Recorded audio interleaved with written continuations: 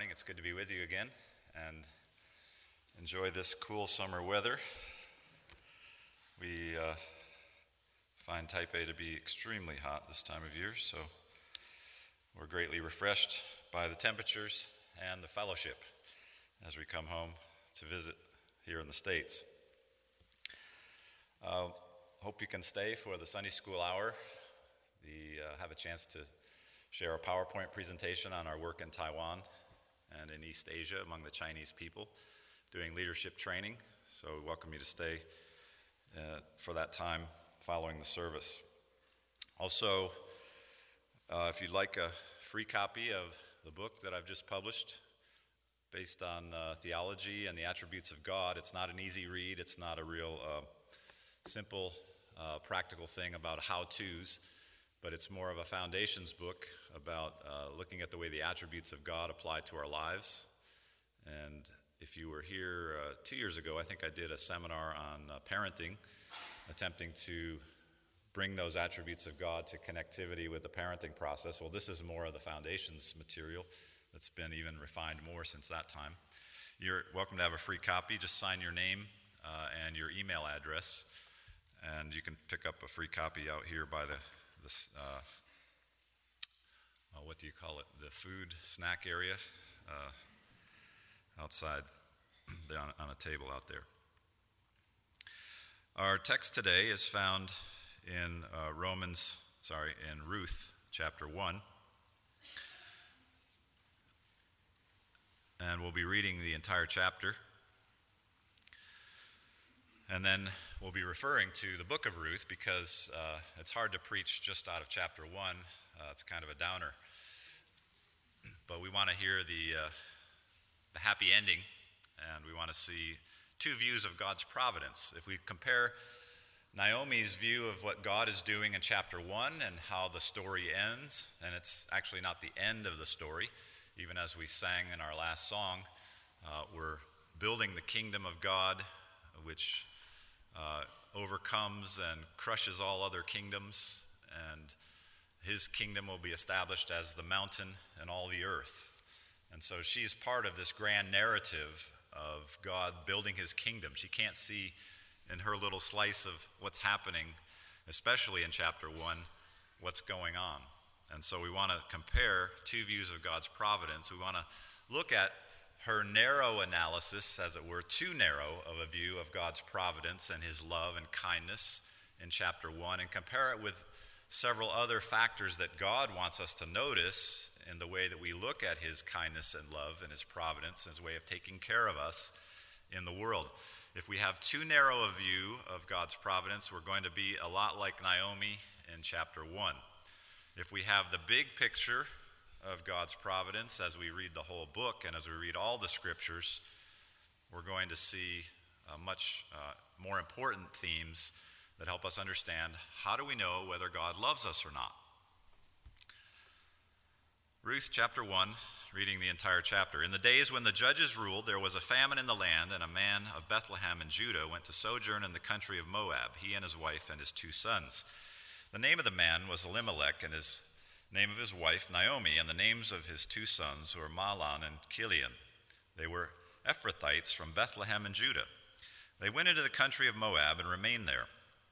But Elimelech, the husband of Naomi, died, and she was left with her 2 sons. These took Moabite wives. The name of one was Orpah, the name of the other Ruth. They lived there about 10 years. And both Mahlon and Chilion died, so that the woman was left without her 2 sons and her husband. Then she arose with her daughters-in-law to return from the country of Moab, for she had heard in the fields of Moab that the Lord had visited his people and given them food. So she set out from the place where she was with her 2 daughters-in-law, and they went on the way to return to the land of Judah. But Naomi said to her 2 daughters-in-law, "Go, return each of you to your mother's house. May the Lord deal kindly with you as you have dealt with the dead and with me. The Lord grant that you may find rest, each of you, in the house of her husband." Then she kissed them, and they lifted up their voices and wept. And they said to her, "No, we will return with you to your people." But Naomi said, "Turn back, my daughters. Why will you go with me? Have I yet sons in my womb that they may become your husbands? Turn back, my daughters, go your way, for I am too old to have a husband. And if I should say I have hope, even if I should have a husband this night and should bear sons, would you therefore wait till they were grown? Would you therefore refrain from marrying? No, my daughters, for it is exceedingly bitter to me for your sake that the hand of the Lord has gone out against me." Then they lifted up their voices and wept again, and Orpah kissed her mother-in-law. But Ruth clung to her. And she said, "See, your sister-in-law has gone back to her people and to her gods. Return after your sister-in-law." But Ruth said, "Do not urge me to leave you or to return from following you. For where you go, I will go. Where you lodge, I will lodge. Your people shall be my people, and your God, my God. Where you die, I will die, and there I will be buried. May the Lord do so to me, and more also, if anything but death parts me from you." And when Naomi saw that she was determined to go with her, she said, no more. So the two of them went on until they came to Bethlehem. And when they came to Bethlehem, the whole town was stirred because of them, and the women said, "Is this Naomi?" She said to them, "Do not call me Naomi, call me Mara, for the Almighty has dealt very bitterly with me. I went away full, and the Lord has brought me back empty. Why call me Naomi, when the Lord has testified against me, and the Almighty has brought calamity upon me?" So Naomi returned, and Ruth the Moabite, her daughter-in-law, with her, who returned from the country of Moab, and they came to Bethlehem at the beginning of the barley harvest. This is the word of the Lord. Naomi made some mistakes about God's providence. She looked at certain factors in the way that she analyzed what God was doing in her life and called it bitterness. Change my name. Call me bitter. Don't call me pleasant anymore. We all have faced different difficulties in our lives where we have wondered, "God, what are you doing? Do you care? Are you hearing my prayers? Are you doing something about my difficulties and my situation?" And often people will testify in such a time when they pray, when they ask God for help, they seem to find only silence. "God, where are you? I can't hear you. You're not speaking to me. You're not telling me of your love and your kindness. I can't see you actively working in my life." And it's easy to doubt God's loving kindness in such a situation. Naomi, also in this situation, greatly doubted and made mistakes about what God was doing in her analysis. So we want to look at what the factors that she considered made her life full. What were the factors that made her life empty and meaningless? And we want to compare that with all of Scripture, with the whole book of Ruth, and see what really should be the hierarchy of needs that God wants us to analyze, the factors that demonstrate his love to us. Abraham Maslow developed a triangle, as he called a hierarchy of human needs, which I don't think very well describes anything what Scripture teaches. But Naomi was putting the wrong thing at the pinnacle of what she thought was her most important need, what would make her life full.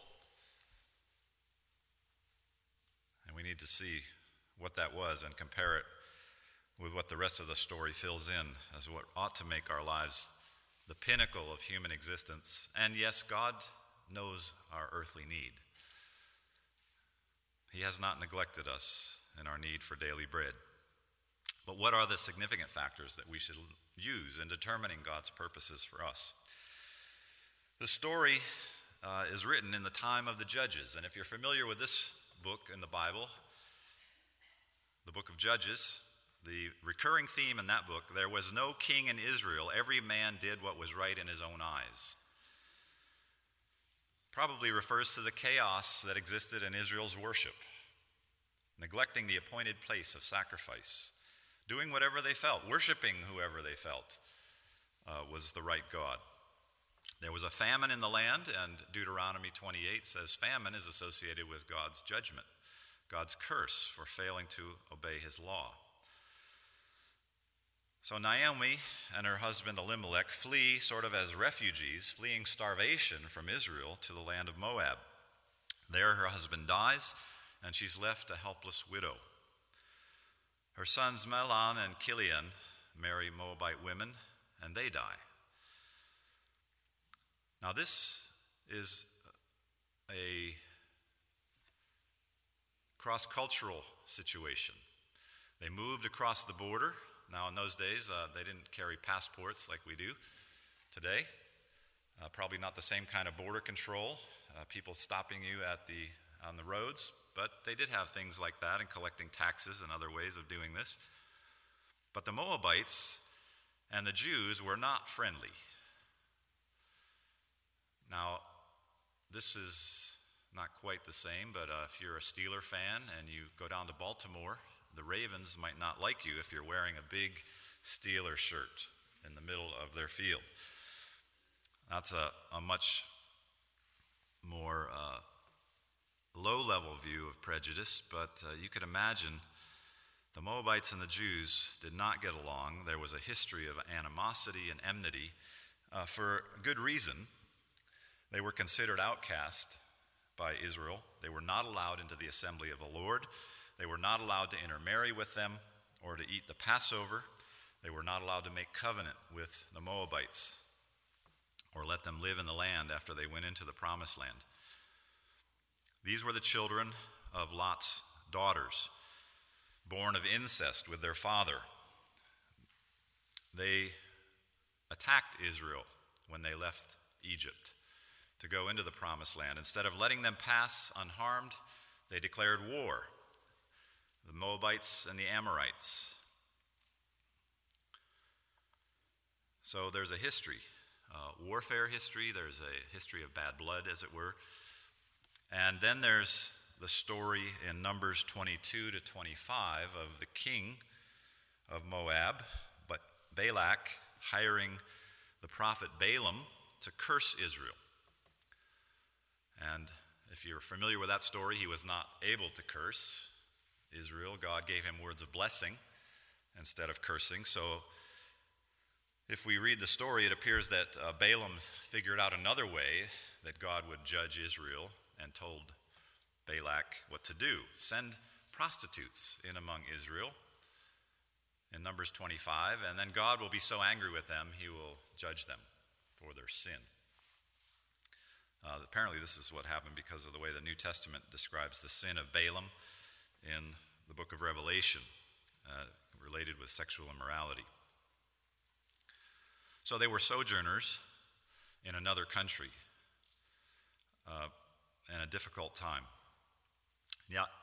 Naomi hears that Israel's famine has ended, and so it's time to go back. Maybe there's a hope. Maybe there's a future. So she says to her two daughters-in-law, go back, because there's a deep prejudice between Moab and Israel, and if these two widows go back, that's even less of a social status. What are you going to have back in Israel except prejudice? What are you going to experience other than people turning their back on you and calling you names and looking down their noses at you for being Moabite women? Not just Moabites, but Moabite women. They're viewed as the lowest of the low. They're all prostitutes. This sort of cultural stereotyping is possible. So Naomi says, my God has dealt bitterly with me. It is my sin that has brought this punishment upon me. You could imagine this sort of a way of thinking. And her skepticism about Ruth or Orpah ever having a life or ever having a husband is justified. Why go back with me? This is like a death sentence. This is like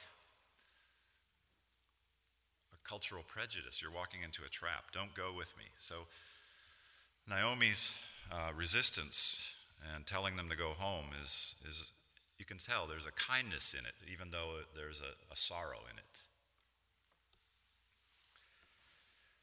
So what is it that defined Naomi's life in this first chapter?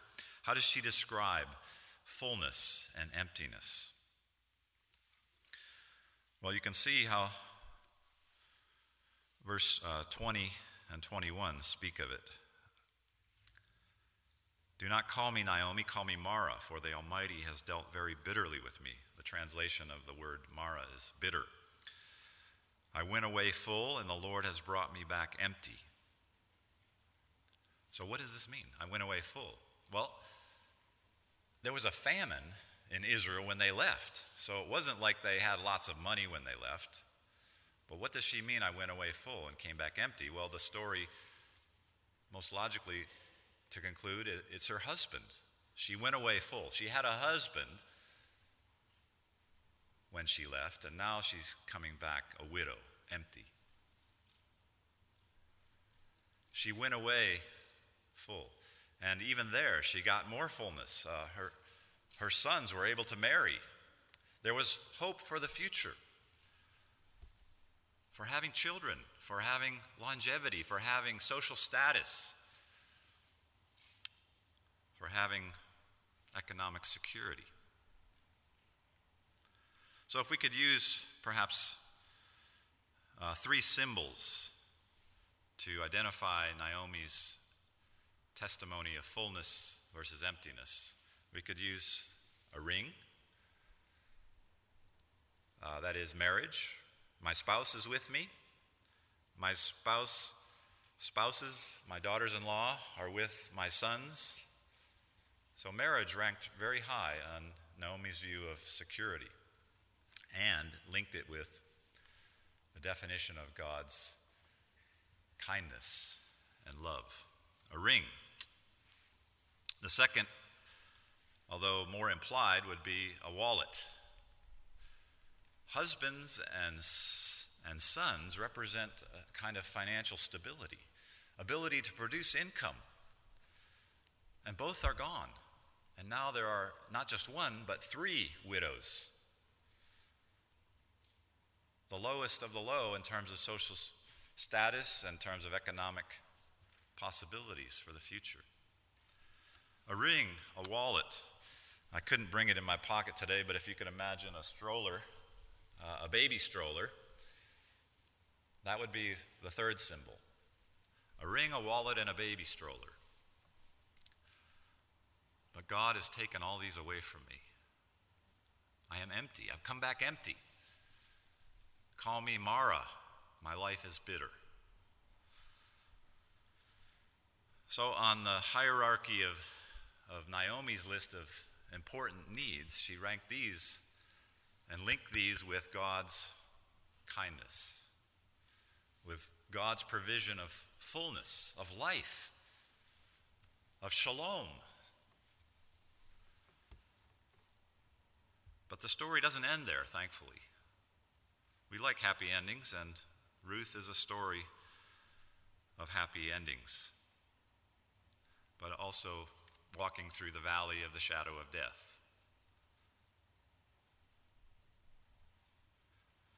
The biblical author of the book of Ruth wants us to see something else, something a little different about the way we define God's love and whether he cares for us, whether he's listening to our prayers, whether he knows what we need.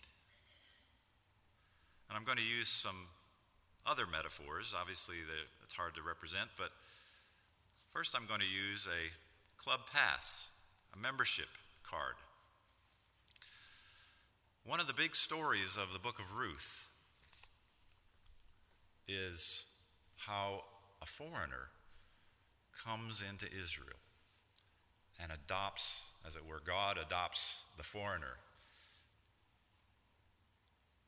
God becomes Ruth's God. God draws Ruth to himself in a covenant of membership. This is amazing what Ruth says to Naomi. Your God will be my God. Not just that, because she's seen for at least 10 years of living in this family and among this household, she's seen the God of Israel compared to Moabite gods, and she says, this is the God I want. There's something different here. This is a God of kindness, a God of compassion, a God who cares. There's the other gods of Moab. She says, I don't want them. That's emptiness. This is fullness. I want your God. And so it's Ruth's membership, as it were. She adopts and joins the family of God. That is the part of the big narrative of the book of Ruth that the author wants us to see. How God's showing his kindness and love is through salvation. Saving a foreign widow and bringing her into the family of God's people. Giving her membership, as it were, in the people of God. This is what God wants us to see is a definition of fullness. Your God will be my God. Where you go, I will go. Where you stay, I will stay. And it's not just a promise to stay as long as you're alive, Naomi, because life is going to suck. I don't want to stay in this place any longer. I'm going to go back to Moab. I'm just going to be helpful to you. No. Where you die, I will die. She's saying, even after you pass away, the great likelihood that Naomi's going to pass away first, 20, 30, 50 years more, I'm willing to stay in your land. This is not just fair weather Christianity. I'm going to stay even as a lonely widow in a land where nobody cares about me, if that's what it takes. That's amazing. You can sort of picture something like the widow who came to Jesus and said, do something for me, help me, heal my son. And Jesus said, I came to the lost sheep of Israel. And she says, but even the dogs under the table can eat the crumbs. That's sort of what Ruth's attitude here, just amazing faith and willingness to suffer and go into the face of suffering, if that's what it takes to be identified with the people of God. Membership, that's what God's saying, and what the book of Ruth is saying. A bigger and most important need of, and a most important evidence of God's loving kindness is his salvation. Naomi missed that. Her factor analysis was too small. And she said, God sent me away full and brought me back empty. Call me Mara. She failed to see what God was doing in Ruth's life to save a foreign widow and bring her into the family of God. A second illustration I want to use is a Band-Aid. A Band-Aid represents healing, represents binding up of wounds, of recovery from sickness and of injury. The ministry of the modern day church is given to the deacons to put Band-Aids, as it were, on the physical needs of his people. And that God had made provision for this in Israel. There was, when they returned to Israel in the time of the barley harvest, as kind of a foreshadowing that things are about to change for Naomi. There's things happening. There's a return of crops. The famine is concluded. But it's not simply that there's food available in Israel. It's that God has already made provision within the laws that he has set up for his people. Something called the gleaning laws, where widows were permitted to go out in the fields and pick up the leftovers and take them home to eat. God had already made provision, a Band-Aid as it were, to help them in their time of suffering, represented by the Band-Aid, the diaconal ministry of mercy among his people. And this, when they return to the context and the community of God's people, these two widows were able to experience how God had already made provision for weak and helpless widows and to show them his love. See, they had left the context of love and of community compassion. They'd gone to Moab, where there are no gleaning laws. There's no one there necessarily to help you except your extended family. But God makes provision in the land of Israel to help the poor. So the Band-Aid represents another way God shows his love, the gleaning laws, and the second way he shows it is through the kinsman redeemer law, which we don't have time to read the whole story, but if you're familiar with the book of Ruth, chapter 2, chapter 3, chapter 4, a foreign widow is allowed to be remarried by the next of kin, so that the next of kin can have a child for this family, so this family can continue and own the land where God has allotted them. So there's an heir to take over and manage the property that God has given to this family in Bethlehem. So two laws that God has given to show his mercy and compassion. The gleaning laws, the kinsman redeemer law, and Boaz ultimately ends up marrying Ruth. And they have a son. The line is continued. There is provision for an heir to take over and to manage the land. So the Band-Aid represents another way God shows his kindness to these two widows. The diaconal ministry of mercy and compassion through his people. And they get help in time of need. There's a third evidence, and I'm going to use a pen to illustrate how God shows his love to Naomi. Ruth was not a slacker. She was on her toes. I mean, the first thing she gets back in the land, of course, Naomi gives her some direction. But she wasn't afraid to get out there in the thick of things and get the job done. Amazing boldness that Ruth displayed as a foreign widow in a foreign land. Probably doesn't speak a whole lot of Hebrew. But apparently the story goes that there's some communication, so that she must have learned to speak some Hebrew in the family. It's difficult to say. The story doesn't give us a lot of indication about the language barrier that probably existed.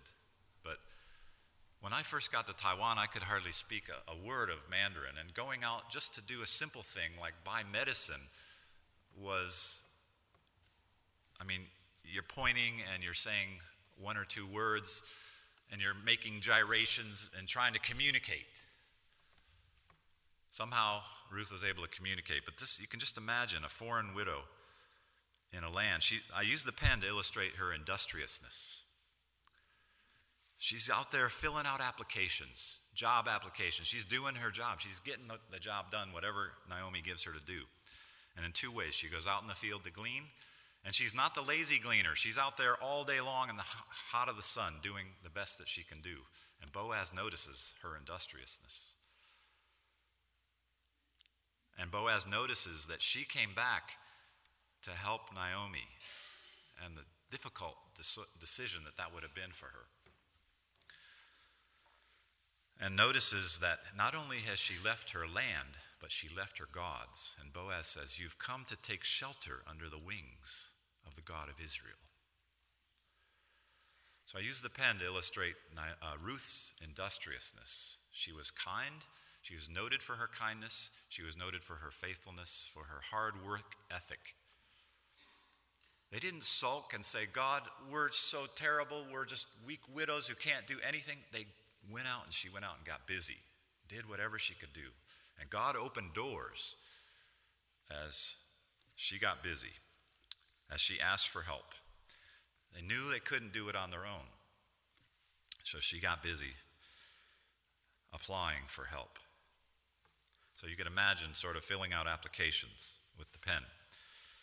Ruth gets busy doing, applying, and asking for the mercy of the community.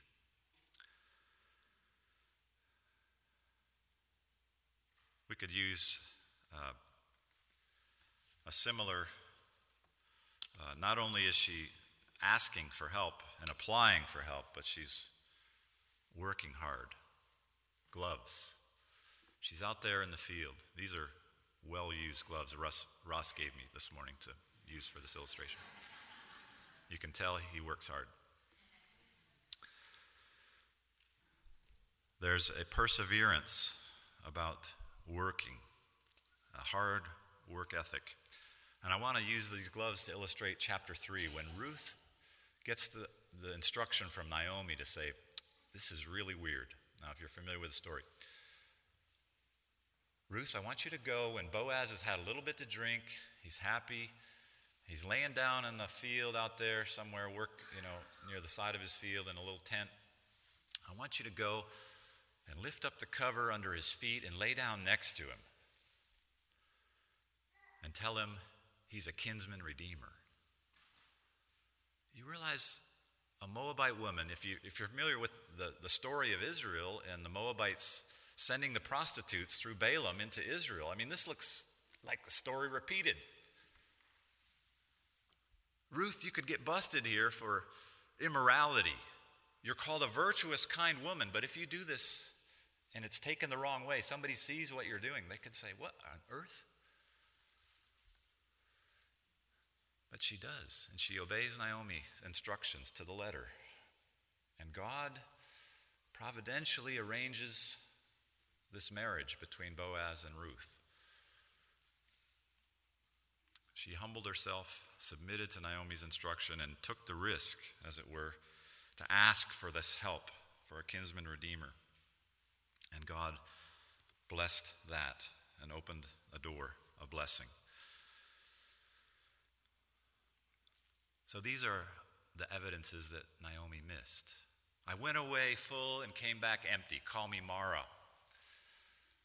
But God had other things in store for her. And it's not that God doesn't care about our physical needs or Naomi and Ruth's physical needs. But they aren't at the pinnacle of what God wants us to seek after. The New Testament gives us this instruction: seek first the kingdom of God and his righteousness. And in Matthew chapter 6 says, all these other things, the food, the clothing, the houses that the Gentiles seek for, these will be provided for you. Seek first the kingdom of God and his righteousness. That's at the pinnacle, the hierarchy of God's appointed provision and the evidence of God's loving kindness, the pinnacle evidence of God's loving kindness is that he's opened the kingdom to every tribe and every nation and every language and said, come into my house. The banquet is not yet full. Come to the marriage feast of the Lamb. So God gives other evidences, you might say. The membership in his house, the provision, the diaconal mercy ministries among his people. And then it was industriousness, doing good work that opened new doors for them to be provided for. And God showed his loving kindness to them. How do we know that this is the story and the meaning of the book of Ruth? Well, and how do we know this is the definition of the love of God? Well, the New Testament gives us this, but also the ending of the book of Ruth is striking. If you see chapter 4, after the marriage, Boaz, there's a little side drama there. Boaz is not the closest kinsman redeemer, so he has to work it out and figure out whether the first closest kinsman redeemer wants to marry Ruth. And he doesn't after he finds out. First he does because he wants the land. Then he doesn't because he finds out he has to marry a Moabite. And then Boaz agrees. And apparently Boaz is somewhat elderly, so he's surprised. Maybe he's not the most handsome guy in Bethlehem. And he's surprised that Ruth would even propose. So in chapter 4, Boaz works out the deal. agrees to marry Ruth and redeem the land of Naomi, take it out of debt, as it were, and buy the field of Naomi's family and take Ruth the Moabite to be his wife in order to perpetuate the name of the dead in his inheritance. That's Ruth chapter 4 and verse 5. So Boaz does this, and then the elders of the city, it's quite striking what they say in response to all this, what Boaz is willing to do. Ruth chapter 4 and verse 11. Then all the people who were at the gate and the elders said, "We are witnesses. May the Lord make the woman who is coming into your house like Rachel and Leah, who together built up the house of Israel. May you act worthily in Ephratah and be renowned in Bethlehem, and may your house be like the house of Perez, whom Tamar bore to Judah, because of the offspring that the Lord will give you by this young woman." So Boaz took Ruth, and she became his wife, and he went in to her, and the Lord gave her conception, and she bore a son. And then Ruth 4:14. Then the woman said to Naomi, and here's the evidence of the blessing, "The blessed be the Lord, who has not left you this day without a redeemer, and may his name be renowned in Israel. He shall be to you a restorer of life and a nourisher of your old age. For your daughter-in-law, who loves you, who is more to you than 7 sons, has given birth to him." I mean, 2 sons, that was evidence of social status, of financial future, protection for the future. But here, look what they say. They turn the whole socio-cultural economic thing on its head and say, a foreign widow is more blessed to you than 7 sons.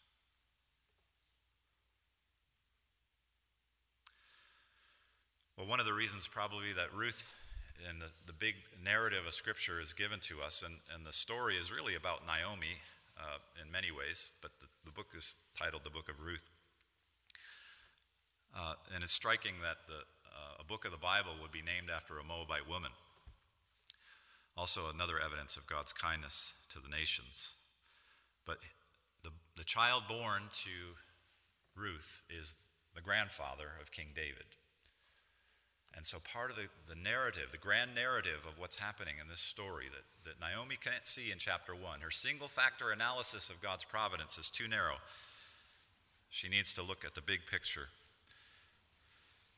and see what God's fullness means in terms of salvation, in terms of the diaconal provision of God's people as another evidence of his love, in terms of the work ethic that he has given to provide for her through Ruth and the people of God, and ultimately to provide a redeemer, not just a kinsman redeemer to give them an offspring for their particular inheritance, but this has implications for all the people of Israel. King David and the promises of the covenant given to David that there will be an eternal king who sits on the throne.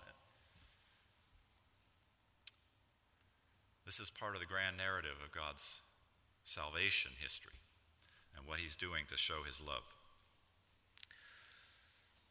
So this morning, as you consider and as we come to the Lord's table, what do you look at? What factors are you analyzing to ask yourself, does God love me?